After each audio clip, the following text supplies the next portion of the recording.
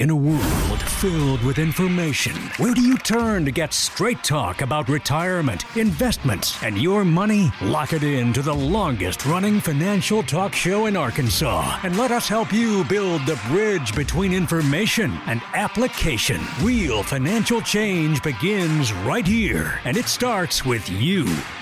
It's showtime! Woo! Good morning, everybody. On today's show, it's another edition of Ask Us Anything. We're taking your questions about retirement, investing, really anything money-related, plus our monthly Q&A with Ryan Detrick from LPL Research. This is the Get Ready for the Future show. Welcome aboard to another edition of the Get Ready for the Future show. We are glad to have you along wherever you're watching or listening to us today. My name is Scott Inman. John Shrewsbury is back in the saddle after 1 or 2 weeks off. 2 weeks. 2 weeks. So yeah. we're glad to have you back. I'm here for a couple of weeks and I'm gone again. And you're gone again. This time it's going to be vacation, right? That's right. You got some vacation, That's well-earned right. time off. That's right. I'm going to go and try to contribute to the travel economy a little bit and see what I can do. Well, hospitality and leisure needs it. I'm sure they do. Yes. They've been struggling of late, and so we're going to try to support them all we can. Yes. Well, Janet's been here for the last couple of weeks. No vacation time for you in the last couple of weeks. No, but I will be out next week. So it's it's rotating summertime. time. People got I'm here, I'm not, I'm here, I'm not, kind of part of it. Well, I hope everybody had a great 4th of July weekend and getting back into the swing of things. Or maybe you're on vacation listening on podcasts. We don't know where you are today, but we hope you've got a question. We've got the opportunity for you to chime in and ask us anything about retirement, about money in general, about investing. We've got a few questions that we've received since we've been asking for those over the last couple of weeks, and we're going to take that on. But if there's anything you want to know, and you're watching on our live stream today on Facebook or on YouTube, you can just send that into the comments section, and we can address it. And then we're going to ask a few questions a little bit later on in the next segment of Ryan Detrick from LPL Research, the Chief Market Strategist, who is always gracious enough to join us about once a month, and we'll talk markets with him in a little bit. We ready to dive in? Sure, let's go. Absolutely. Well, we're going to start with something real easy. Yes. Cryptocurrency. Yes.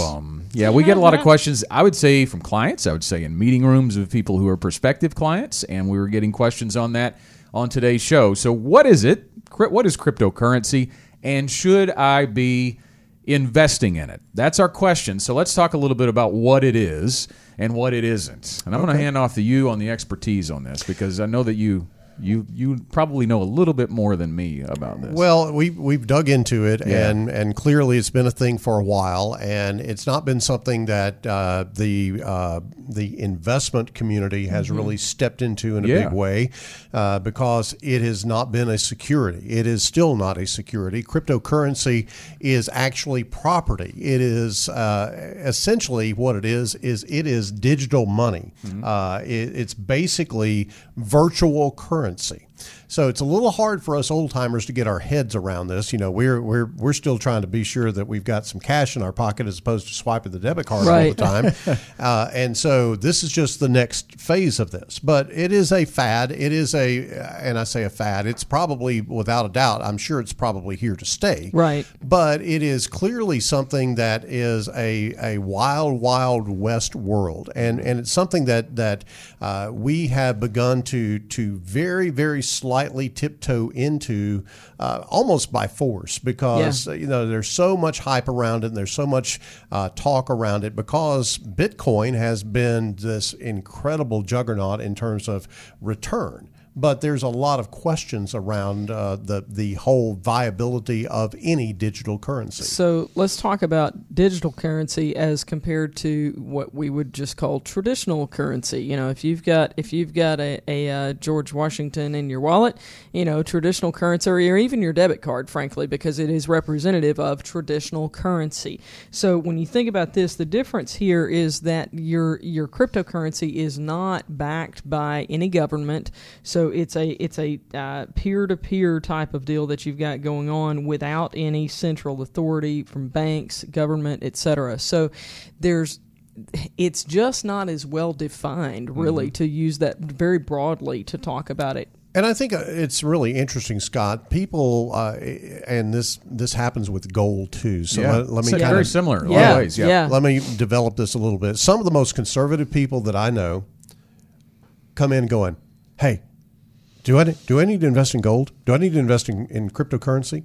And I'm like, okay, what happened to you? Yeah, right. Because those are volatile assets. Gold is but it's a curiosity thing. It is a curiosity thing, and I think that's where the heart of their question comes from, is from a point of curiosity. They hear about it.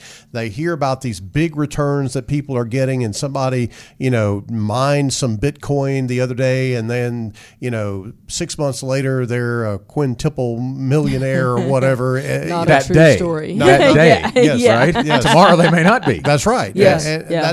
that's how volatile this is. Right. And so, yes, there are a lot of stories out there about people actually making a good bit of money in this, but you have to understand that there is that part of it, and then there's kind of the dark side of it as well, because it's basically an unregulated currency, and there's a lot of theft and crime and what have you that is linked to the use of cryptocurrency. And so it has been a very sticky situation for folks in the investment community to get involved in, because frankly, we have a fiduciary responsibility, and cryptocurrency is something that I don't know that you can get your arms around, whether it's in the client's best interest. Right, and I would challenge you, if you're going, hey, is this my thing? Do I need to do this or not? I would challenge you to ask yourself the question, to what end? Like, what's my end game with this?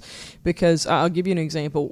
We know somebody who actually was involved in mining cryptocurrency early on, before really probably anybody in this room knew what it was, frankly, and did well because of how long they've been in it. But early on, purchased an electronics item with some of that cryptocurrency, and at the time it made sense. I mean, why would I use my money when I could use this? Okay, fine.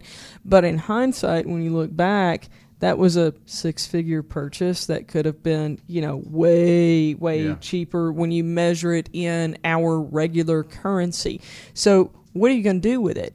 And at what point, if it's, okay, all right, it's going to fund my retirement, I'm going to get rich quick through this, well, at what point do you get out? Because, guys, if you look at the volatility on this just this year, it's been off the charts. And so, think about what type of an investor are you? Right. And when it's up real high, do you go, oh, it's going to keep going up, so I'm going to stay in? Or do you go, let me cash in and I'm going to walk away and not worry about what it does? I think that highlights the key difference here. Are you going to invest in it as a means of currency, or are you going to invest in it as taking a gain from it and going back to the U.S. dollar at some point, right? Because currency at its most base form is, what is someone willing to accept, right? Yes. In exchange for something else. And it's beginning to get more widely accepted, but not to the extent of the U.S. dollar. So to your point, when you're going to use Bitcoin to buy a laptop, the value of that laptop's going to be all over the place if you tried to resell it. I think another point of clarity too is that Bitcoin is a type of cryptocurrency. Bitcoin's kind of like Kleenex, right? There's tissues, but but everybody calls it Kleenex. I think Bitcoin can be accused of being everything, and there's tons of them out there, and some could be better than others for quite certain. Yeah, there's a lot of, as I said at the outset of the show, it's a wild, wild west kind of thing. But, people are creating cryptocurrencies. There was one that was totally fake. It had absolutely no substance in reality, but it had a price on it, and the price was going up, and people were buying it, and it was like, okay, but when the merry-go-round stops on that deal, it's the folks that are left holding the bag that really have a problem. But so let's talk about fraud. What do you do in these circumstances? And really, you're just, like you said, John, you're kind of left just holding the bag, because if there is fraud with regard to actual physical cash, there are avenues that you can pursue to maybe get that recovered. If there is fraud with regard to your bank card, your credit card, there are avenues that you can pursue. With this, you're really pretty limited in the event of fraud or theft. Guys, let's talk about this deal in Japan. So there was a Bitcoin exchange that went down in Japan, and it's called Mt. Gox. And it failed after hackers apparently stole Bitcoins worth, get this, hundreds of millions of dollars from the exchange. So Mt. Gox subsequently filed for bankruptcy, and a lot of these Bitcoin users participating in the exchange are just left, like we said earlier, with very little recourse. I think the important thing for our listeners and viewers today is that you have to make an evaluation of any security or any investment. is what role is this going to play in my overall financial plan? Yeah. You know us at GenWealth, we're always going to come back to what's the plan. And there is really no definitive role that this can play at this particular point in time because it's not very well defined what the value of any of the cryptocurrencies are. Now, I want to make a real interesting distinction here. There is Bitcoin and cryptocurrencies and what have you, and then there is this concept of blockchain, and that is an actual technology that is something that you can invest in companies that use blockchain technology, and blockchain is what cryptocurrency actually runs on. Think about the cryptocurrency being the vehicle and blockchain being the road. Right. And so the blockchain technology is something that you definitely can invest in, and obviously Bitcoin is something that you can invest in, but blockchain is way more defined and very tangible, where Bitcoin is very speculative, and we have yet to find the ground in which we could go in and recommend a purchase of Bitcoin under any circumstances in someone's financial plan. Yeah, and then there's the other concept of this too. If you want to tiptoe into these waters, you could actually consider the equity of the companies who are trading the Bitcoin, right, or creating the Bitcoin, because there is the equity side of that as well. Still very volatile, yes, but maybe not quite as volatile as the currency itself. But I think to your point, to answer the question that we started with from the viewer is, should I be investing in it? Well, maybe, but not with your retirement money, and that's the key point here. Is if you like to go to Vegas, I would treat this as going to Vegas, rolling the dice, so to speak. Yeah. So let's clarify what we mean by Vegas money. We want to be sure that you separate, as Scott's indicating here, that you separate the money that you're going to need for retirement from. I kind of like to dabble in this a little bit. This is what that is. This is your Vegas money. You don't go to Vegas with your 401k. You go to Vegas with, if we don't come home with this, it's okay. Yeah, that's what this is. I think that's the jumping off point, Janet, is if you can invest money and if you lost it all, not saying that you would, but if you lost it all, you could walk away from it and go, okay, I lost it all. Right. And if you're okay with that, then okay, maybe an investment into cryptocurrency might be the right thing for you. But we're not going to make that recommendation to you as part of your financial plan because we've yet to really settle on what this looks like. I think everybody is of the mind that, okay, this is kind of the going thing, and it's going to become something at some particular point in time. But right now, I think what it is speculation. We've got just a couple of minutes left in this segment, but I do want to kind of touch base on the idea of going it alone in any of these types of investment endeavors, so to speak, because we're going to bring up Robinhood on this, right? Because when you think about tiptoeing into anything speculative or really the investment world in general by yourself, what are you getting into? And John, we remember the GameStop blow up and everybody using Robinhood, and we had young people trading and making a lot of money and losing a lot of money, and then we come to find out FINRA gets wind of what Robinhood's doing, and there's a big fine that just got levied on Robinhood. Yeah, it just happened last week, as a matter of fact. Robinhood was fined $57 million in order to pay about $12.6 million in restitution to clients. Yeah. The regulator, FINRA, cited a litany of offenses, including communicating false and misleading information to customers and major trading platform outages. The sanctions represent the largest financial penalty ever ordered by FINRA and reflect the scope and seriousness of the violations. By the way, FINRA is the Financial Industry Regulatory Authority that basically GenWealth operates under, LPL Financial operates under, and all of the broker-dealers in this country operate under those regulations. And Robinhood got nailed big time because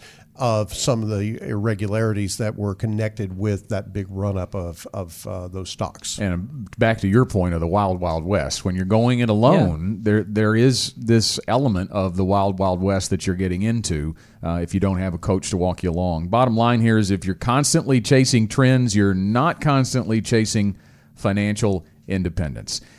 We're going to take a break and be joined after the break by LPL Chief Market Strategist Ryan Detrick as we continue with the Get Ready for the Future show. Ask Us Anything. Back in a moment. Inviting you today on the Get Ready for the Future show to ask us anything. Send in the comment section if you're watching on our live stream today, anything about money, retirement, investing.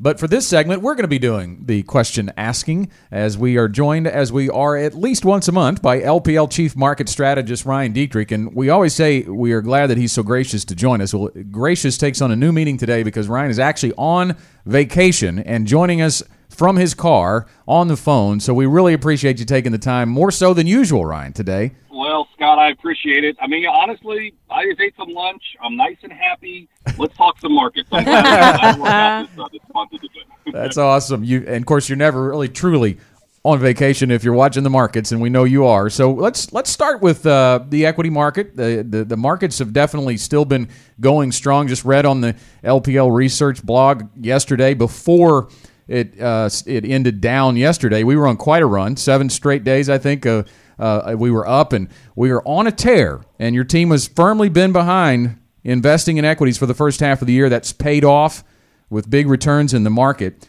Let's talk about where we go from here. How are you feeling as we move into the second half of 2021? Yeah, Scott, I mean, clearly this year with the S&P up ballpark 15%, your average bond is about flat, maybe down. It's been a really good year, obviously, for stocks over bonds, and as we head into the second half of this year, we don't anticipate another 15% out of stocks, but we really do think stocks probably will continue to outperform bonds the second half of this year. We get into all the stuff that's happening, right? The reopening, amazing earnings growth. I know some of the recent economic data has been a little bit on the weak side, but the truth is we're probably going to have the best year of economic growth in our country since 1984, and there's a chance if we get a little bit better, it'll be the best since the early 50s. So there's a lot of things out there, and I know we're going to talk about some worries here in a minute, because believe me, there are some worries.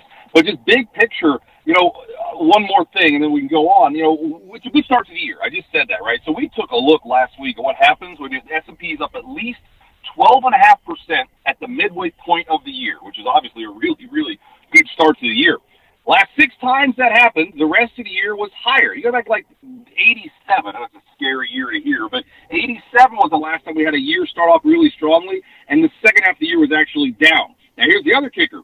The median return the rest of the year, when you're already up at least 12.5%, it's like 10% median return. The average year is up like 5%. So what I'm getting at, a good start to a year historically says, listen, there's probably continued gains the second half of this year, and that's the camp that we are in and remain in. So, Ryan, let's go with the things that you're worried about for just a couple of minutes. First, you say that year 2 of a bull market tends to be choppy. Why is that a concern? Yeah, John, I mean, I think, the key thing there is maybe it's not a huge concern because you think about it, up at 90% off those lows of March 23rd, 2020, maybe we're due for a break. But I think the key thing is a lot of people have been spoiled. I mean, we've been spoiled, John. We've had a 5% correction on the S&P since October, all right? I mean, it's just been almost 45 degrees straight up. So I think some people might forget that markets can go sideways. Markets can go down, heaven forbid. So that's going to maybe catch some people off guard when that eventually happens. And you go back in history, year 2 of a bull market, like we just said, historically, what happens year 2? Well, the economy's doing great, right? Year 1 of a bull market, everyone's looking at each other like, how in the world are stocks going up? The economy's weak. Year 2 tends to be, wow, the economy's really good. Stock market might be a little choppy or flattish as it consolidates some of those gains. So it's not like, end of the world worries. I mean, year 2 historically, John's up 10 out of 10 times since World War II. Year 2 of a bull market usually is higher, but you can have some chop and some consolidation. The last time we had a year 2 of a bull market was in 2010. Rewind for a second. We saw a 16% correction in the summer of 2010. Stocks eventually went all the way back up to new highs by later in 2010, as we remember. But I think it's just key to remember history says year 2 can be choppy and frustrating. And honestly, I know the stock market's like making new highs almost as we speak, but you look at things like small caps, mid caps, if you've been in those all year, they've literally gone sideways all year. So there is some choppiness out there under the surface. So, Ryan, second on the list of things that worry you right now is fewer stocks making new highs. So why should investors be concerned about that? Yeah, Janet, you think about it, I kind of explain it like this. Think like an army, right? If the soldiers are advancing, the generals will also advance. But we don't have as many soldiers advancing. Like I said, just the other day, S&P is making new all-time highs, but we did not have very many stocks making all-time highs. Yeah, some of the large-cap tech names that kind of have been pulling things have been pulling the overall market higher. But when you don't have broad participation, again, it's not end-of-the-world stuff, but it is a warning sign, let's call it a yellow flag. it's a yellow flag that maybe something's a little off here.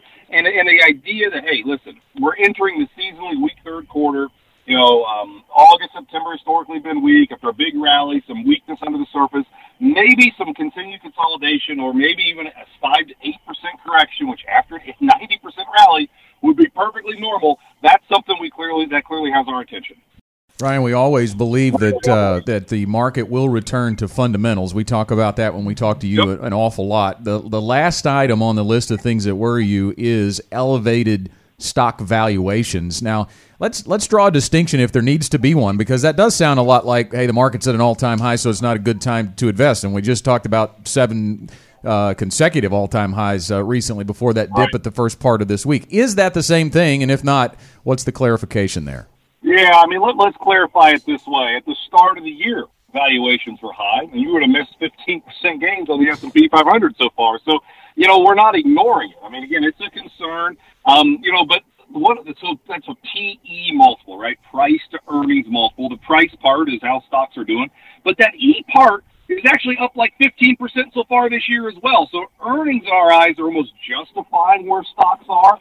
But just bigger picture here, that when you have those high multiples, you can kind of get knocked off. We've seen what happens when you have higher multiples and the market kind of gets a correction.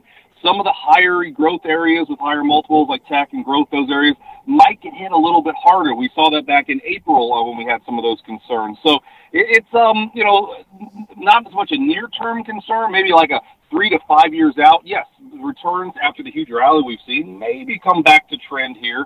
But again, earnings season is right around the corner. For next time I'm with you guys, we'll talk about earnings season.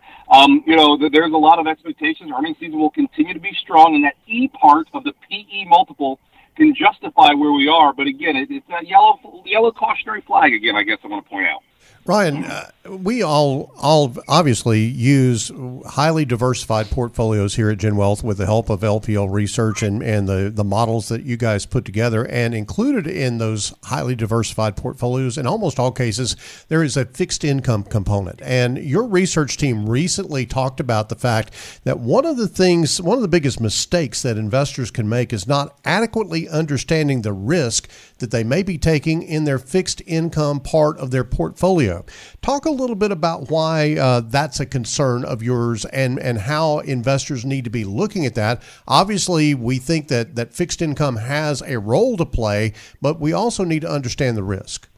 John, that's exactly right. So Mark Zabicki, our new director of research, brought up this concept and talked about it a couple different places. And it's as simple as, we know stocks and bonds. People assume all bonds usually are kind of provide that safety net that when you get rocky times in stocks, they do well. That's like, your treasuries and some of your longer-term bonds. But we call those core bond holdings, right, that, again, tend to be that diversification and safety net, if you will, when stocks hit rougher times. There's the non-core area, and we call those things like high yield, right, emerging market debt, bank loans, but some mortgage-backed securities. What you need to know, if you've got a heavier investment in those, they tend to be a little more stock-like. Last March, mortgage-backed securities and bank loans really were crushed. March 2020, I should say, sorry, when stocks were going down, whereas your core bond held up a lot better. So we think it's so important for people to realize kind of what they're investing in. They hear bonds and they do certain things, but you don't always have that safety that you tend to get from core bonds. So that's not to say that you can't have a place, and believe me, there's always a place for bank loans and mortgage-backed securities and high yield. It's just to be aware that if the trouble really hits, what hits the fan, those areas might not provide the diversification needed. Here's a quick story, guys. I started with LPL in January 2015. January 2016. I'm adding a year there. I've had so much fun. January 2016. You remember back to that time, the market really took it on the chin. And I was brand new, so don't blame me for this. We had some in our bond markets, our bond investments, we had a good deal of high yield exposure.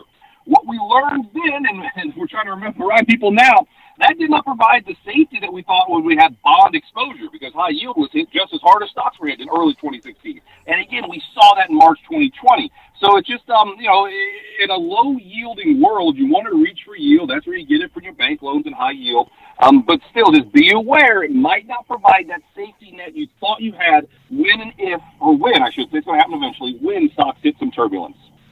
Ryan, we've got just a couple of minutes here, but this is a topic that we hear a lot about. We talk about clients come in talking about the debt that the United States has on a regular basis, and they have concerns about that. What would you say with the state of the U.S. debt and a debate coming in August about whether to raise the debt ceiling again? What are your thoughts? Yeah, well, to be honest, we do think the debt ceiling is going to be raised again, no matter who the president is, no matter what the party in power is. It seems like you kind of have that kick-the-can mentality. We don't think that's going to change. And in debt, clearly, we added so much debt, obviously, last year with the $5 trillion of fiscal stimulus and everything the Fed did as well. So that is the number one question, along with inflation, right? Debt and inflation, the two top questions we receive. But looking just at that, the government has a ton of debt. But if you look at corporate America, just companies, right? Companies with balance sheets are actually in the best shape they've been in a long, long time. Nothing like they were right before the financial crisis, where companies were leveraging a lot of debt. And also net wealth, right? I mean, debt's like an all-time high, but net wealth is at an all-time high, actually been increasing. So we think it's really important to point out the fact that debt might be high, but other aspects actually are almost justifying it. And again, could that lead to lower growth over the next 5 to 10 years, all the debt we have?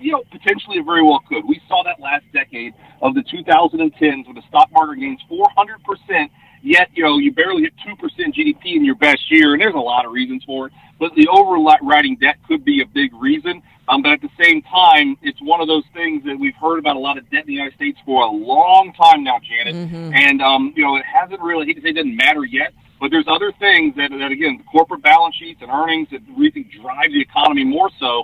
And those are things we're focusing on that are still more positives than that negative debt that we have. Interesting perspective on that question. And as always, through the whole interview, Ryan, again, we appreciate you so much joining us while you're traveling.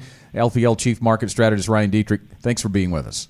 Guys, I'm honored. I did turn the air conditioning off. I'm sitting in this car. It's like 100 degrees. I'm going to turn the air conditioning on. It will make a bunch of noise. Next time I'll be in the office. So take care, guys. I appreciate it. Thanks, Ryan. Yes. Get Ready for the Future show continues right after this.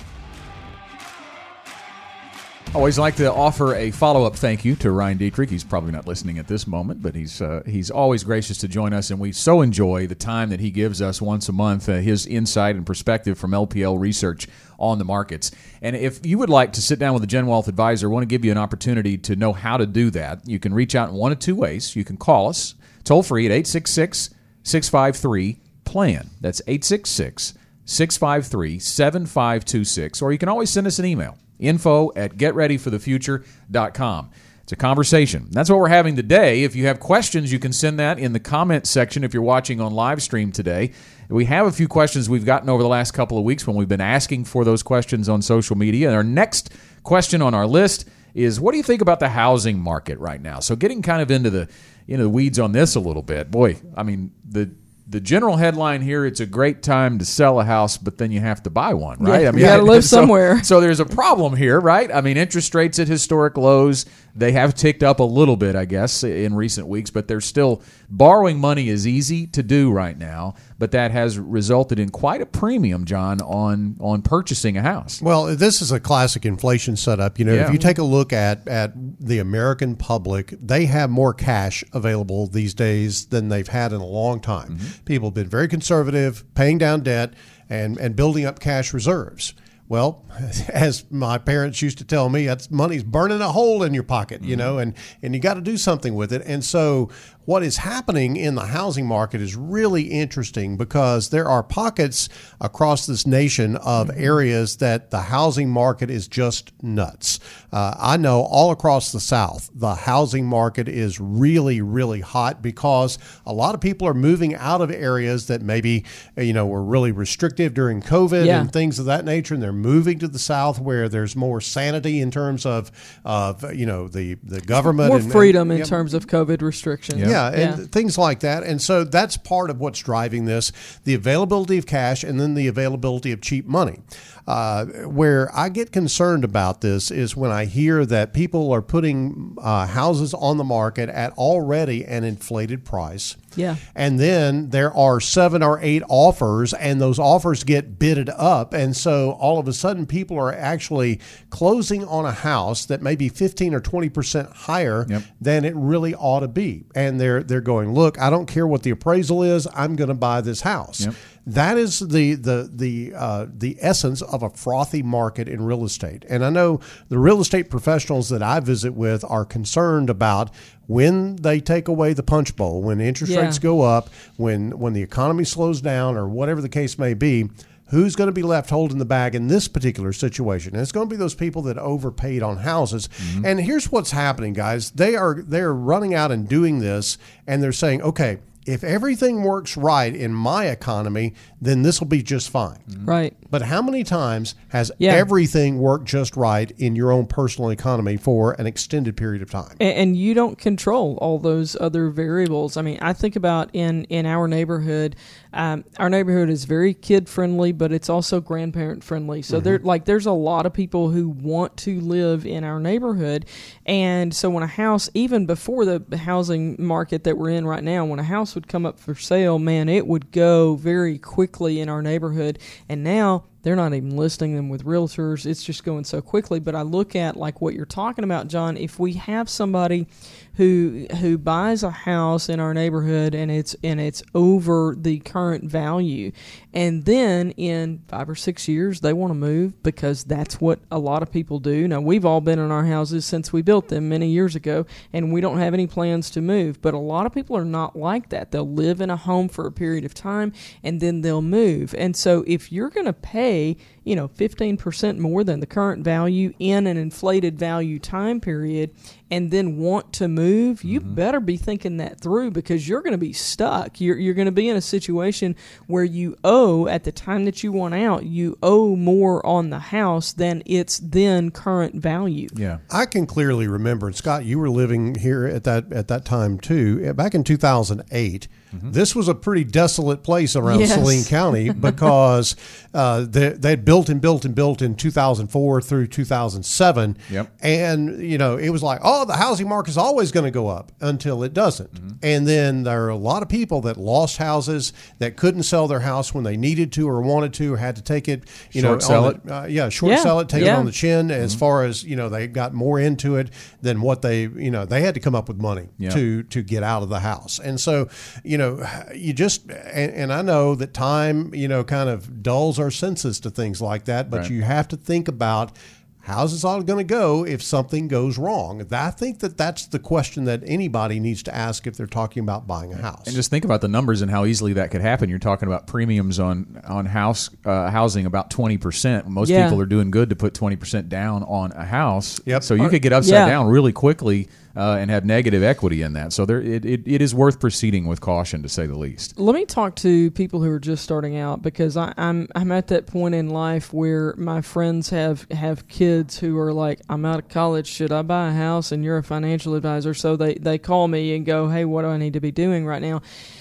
If you are in a position where you're, let's say you're renting an apartment or something like that, but that rent payment is less than your house payment would be, unless you can find a steal of a deal on a house, which is highly unlikely in the current market, I would bank that extra money. And then when the housing market turns around, then you've got a significant down payment and you're not buying at a premium. And another opportunity, and this is highly dependent upon your family. For some families, this would work. For some, it would be a nightmare. But I know some people who are outside of college and they're living back at home with mom and dad, and they're sharing some expenses, because it's right to do that at this point. If you've got adult income, then you share some of the adult expenses. But they're able to bank a significant amount of money every month, and they're going to be able to turn around and pay cash for a house in the future if they want to. Yeah, and I think that if you, again, go back to the 2008, 2009 time period, the folks that really made out really well during that period of time, or the folks that had cash that could buy those short sale houses and buy them on the cheap, and now they are able to sell those houses at a premium and capture some gains. And it really goes back to the old adage that Warren Buffett has always said, when everybody's buying, you need to be selling, and when everybody's selling, you need to be buying. That's right. One other thing that's driving this that we didn't talk about is what happened with the pandemic and everybody working from home. Yes. And I think that has shown companies that they don't have to bring people into the office. I think we're seeing a lot of people move because they can live anywhere now. Yeah. Because they can do their job from home. And that will die down. So to your point, Janet, the win is very important here. Yeah. So we want to address that. And that really ties, I think, into the overall perspective we have on inflation. And we continue to say that it is transitory. In other words, that we are seeing spikes in certain sectors of the economy in prices, but we believe that's going to levelize as things normalize in the economy. And I think that we've even talked to realtors that hopefully expect that by the fall, things are going to start coming back a little bit towards normal in the housing market. We're seeing that with lumber, John. New construction is another thing we didn't talk about. I mean, that was ridiculous to think about building a house a few months ago, but now lumber, which spiked about 400%, it has dropped in the last 6 weeks by 40 or 50. It's starting to come down, and we continue to read LPL research, which leads us to believe that inflation is indeed transitory. Inflation is transitory, but if you're talking in the context of your retirement, it is going to be impactful on your retirement. Even a 2 or 3% inflation rate is going to be impactful on your retirement. Janet, I know you've done some research on this and have some numbers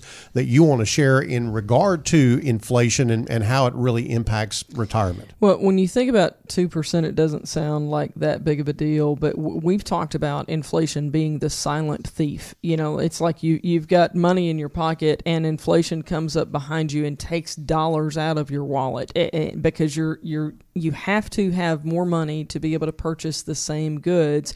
And it's just this gradual, almost invisible process. So it is very real. But what we see, and John, you were talking about the numbers, what we see is there are so many people, and I think particularly in the South, we live in a very conservative area. There are a lot of people who are like, I don't understand investing, so I'm kind of scared of it, so I'm going to have all this excess money in the bank. Well, guess what? That money that you have at the bank, above and beyond your savings amount, that money is earning jack diddly squat. That's the official calculation on it these days. It is earning jack diddly squat. That on the calculator. Yeah, there you go. It's there. So here's the deal.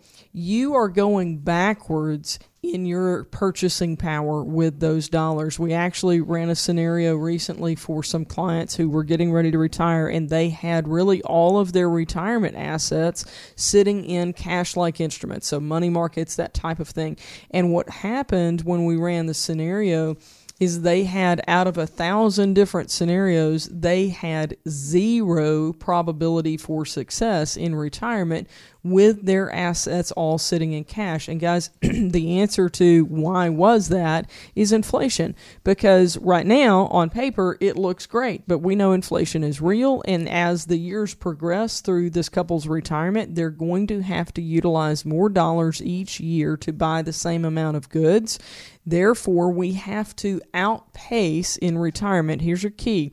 You've got to outpace your withdrawal rate and inflation over the years. And if you're not able to do that, and you can't when you're earning jack diddly squat at the bank, if you're not able to outpace inflation and your withdrawal rate, you're going backwards in what you have. Yeah, when we say inflation is transitory, I think what we're saying is the current inflation rate is transitory. It will come back down, but inflation will still be with us, as we pointed out here. Well, I mean, you talked about, Scott, going back to, we had deflation for a period of time last year because of COVID, and that makes the current inflation rates look worse than what they actually are. Right.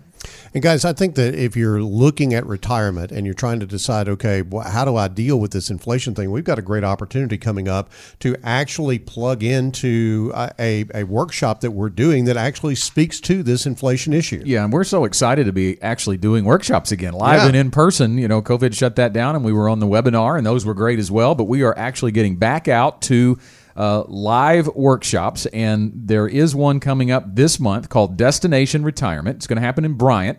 Well, it's actually in Benton. It's the Bryant area. Benton Event Center. July 29th is the date at 6:30. So make plans to attend Destination Retirement. And as John mentioned, we're going to go over 7 key steps to help you work towards your destination retirement. And a key component of that is how to have a retirement income plan that accounts for and plans for inflationary adjusted raises. You can visit getreadyforthefuture.com/events to register for free for Destination Retirement, July 29th at 6:30 at the Benton Events Center. Ask us anything. That's the subject of today's Get Ready for the Future show. We'll have a few more questions after the break. Welcome back to the Get Ready for the Future show. Ask us anything. That's what we're talking about on today's show. Our next question on the list is, will Social Security be around for my retirement? And this one is an ongoing question that we get from clients, and it really doesn't matter to much extent how old they are. I do think it probably comes maybe a little more often from the younger client. But here's what we know. In a nutshell, yes, we think it will be around. We're pretty confident it will be around. What form, how much, that's what potentially could change. Well, here's what we know. If nothing changes, if there's no legislative changes, the Social Security Trust Fund for Retirement Benefits is projected to be exhausted by the year 2034. Now, if that happens, that just means there will have to be an adjustment to the amount of benefits that go out. By law, Social Security has to exist. They can't shut down the program without a legislative change, right? So there will be an issuing of benefits. So Social Security will be around post-2034, even if the United States government does nothing. What would happen is, if the fund is depleted, the Social Security Administration would have to reduce benefits possibly somewhere between 20 and 25%. And that would be across the board. So you could have a pay cut for current retirees. That's the danger. However, as we get closer to 2034, and I do think it's going to be December of 2033 when this happens, Congress is going to finally do something about it, guys. But they're going to kick the can. And you know, we give Congress a lot of grief on this, but the reality is the changes they're going to have to propose are not going to be popular depending on which side of the aisle you land on, and probably across the board. Right. And the biggest voting bloc in this country are people who are closing in on receiving Social Security checks, so they have to be very careful how they tread, but something has to be done. I like to say us old people like to vote. Yes. And so there are, there's a huge amount of political pressure to do something about this. Now, if you want to be fatalistic about this and go, I just don't want to know, I don't think it's going to be there, then here's what you do. You reduce the Social Security benefit amount that you get on your statement, just reduce it by 25% in your planning process. And if you do that, then that's kind of the worst case scenario, because even if the trust fund runs dry, there's still money coming in from people working, and that money will have to turn around and go back out. There just won't be enough there to pay full benefits. So by their calculations, it's about a 20 to 25% reduction. And so, Janet, for folks that are just absolutely, doomsday feeling about this, then a 20 or 25% reduction in their anticipated Social Security check would be the right way to plan for Yeah, them. absolutely. I will say, though, we haven't done the next issue of the Doomsday Edition on this yet. I don't think a lot of people have thought about the impact of COVID on this. Yeah. And frankly, the government has not done new calculations from that. And when you think about how many people were not working for an extended period of time and therefore were not paying into the system, and then many people who have not gone back to work even since that time, or people who worked at a lesser capacity and therefore they made less, so they paid less into the system, there will be an impact from that, whether it moves the timeline up or it changes the percentages. But there's something there to consider. But I'll go back to the Winston Churchill quote that I almost always talk about on Social Security. He said, on another topic obviously, but he said the American people, after exhausting all other measures, ultimately will do the right thing. Right. And I think with Washington, now it's questionable about what the details of the right thing are, but I think they will solve this in some way, and like you said, Scott, at very much the last minute, because ultimately they want to be reelected. Did you see what just happened there, Janet, when she brought up that whole COVID impact on Social Security? I heard Xanax bottles opening all across GenWealth land. There's a little dose of reality there. And I do think the other component that is worth talking about is one of those solves, one of those fixes that could be out there is a means test. And so for higher net worth individuals or couples, Social Security could be in jeopardy in some way, shape, or form if that's the route that Congress goes to help fix it. But it would have a lesser impact on those folks in that case. You can debate the fairness of that and all that. that type of thing. But I think what's more likely to happen is there's probably going to be an adjustment in the taxation on Social Security, where they remove the cap on Social Security taxes. I think there's also the possibility that folks like our kids will actually, get a Social Security check maybe by 65, maybe by 70 or something like that. But I can see that pushing of that age downward toward, an older age for you to be able to qualify for Social Security. And that's actually legitimate because there are folks that are living longer and working longer. And so therefore they could, theoretically push that deadline, if you will, for being able to draw Social Security out a few years, and it would make the system a lot more financially stable. I think for those of you who are still young enough to do some planning, before you get to retirement to bridge this gap. Now, if you're at the point of retirement, you've got planning to do regardless, but to bridge this gap, if you have time, I just think it speaks to the message that our country has really been sending for quite some time, and that is that your retirement needs to be your responsibility. That's something we saw in the shift from pensions to 401ks, and I would say the same thing here on Social Security. It needs to be the icing on the cake for you, not the cake itself. Yeah, and I think that's why we exist really at GenWealth, is there was this big move away from pensions and things of that nature to do-it-yourself retirement. And we knew that people were not equipped to do it themselves. They don't have the education, the training, the knowledge, the ability to do the calculations and things of that nature. And that's what actually caused GenWealth to be able to exist, because in the land of pensions, you don't need a GenWealth. That's right. But GenWealth is I'll get it out in a minute.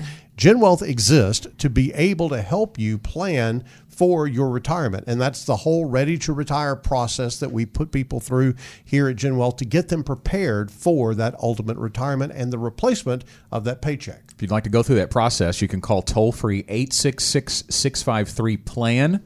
That's 866-653-7526, or email us info@getreadyforthefuture.com. We've got time for one more question. Should I be concerned about rising taxes? You mentioned the taxes on Social Security. How about taxes overall? And I think there's two approaches to this.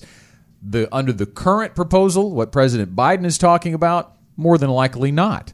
But over time, over the next 20 or 30 years, we are still, believe it or not, it's hard to believe this when you live in it, historically we're at pretty low income tax levels. Yeah, and I think that there is a great deal of hype about, taxes and things of that nature. There are folks that are in our industry that really try to make a living on this whole tax issue. Yeah. But the fact of the matter is you got to pay tax on qualified money at some particular point in time. The question is, when do you pay it?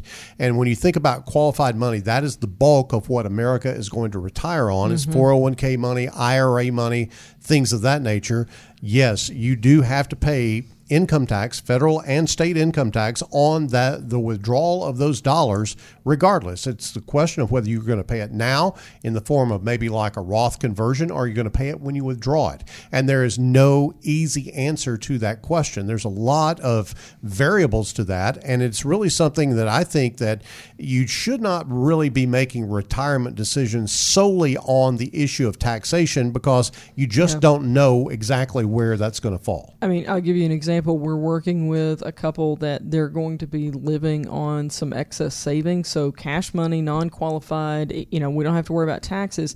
They're going to do that for the early years in retirement. Well, that's a prime opportunity to do some Roth conversion, so that'll put them in a better situation later on tax-wise. But at the same time, we're going to be looking at how much of that are we going to convert, because if we convert too much, then it can put them in a situation where they're paying more on their Medicare premiums. And so I would say this really points to don't go it alone. There are a lot of little loopholes that if you don't know about it, frankly, they're landmines. They're not loopholes. I think it's important this is how I would describe it. It's not about getting the tax out of the way. It's about strategically planning for it so you can minimize it. You're going to have to pay it, but minimizing it can be the proper strategy to go forward. We can't predict what politicians will put in place with regard to taxes, but we can create a plan to help you minimize the impact as you draw income in retirement. Has that ever happened? Like You at my timed last that word perfectly. at How the does sentence? Man, you must have paid Casey to time that. Wow. No, I was watching the clock. I'm just that good of a timer. Yeah. Oh, okay. Today. That is today. Yes. That's the bell for final thoughts. Janet, we'll start with you. We've covered a lot of questions today, and I would say while there's a lot of different topics we've talked about, we might not have covered your question. Your question might be very individualized to your situation. So whatever it is that you're dealing with, whatever your stage of life is, whether it's about taxes or Social Security or a topic that we didn't even touch on, that's why we're here. We're very educationally focused. Feel free to reach out and ask us your questions, and we'd be honored to be able to help you in that way. Scott, I will say that there is a huge difference between information and knowledge and wisdom.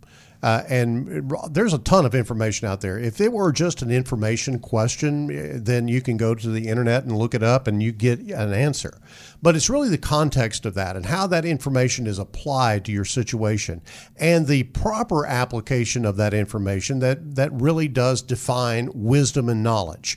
And so what you get when you sit down with a GenWealth advisor is you get a whole team of people all the way from LPL research to the team here and all the specialties that we have available here at GenWealth. You get a big team working to apply wisdom and knowledge to the information that you have. And I think that it's time to really step into the game and get the ready to retire process up and running and working for you as you head toward retirement. My final thought is one of the great places to ask questions is by attending one of our live workshops, and they are back. Destination Retirement is coming to the Benton Event Center July 29th at 6:30.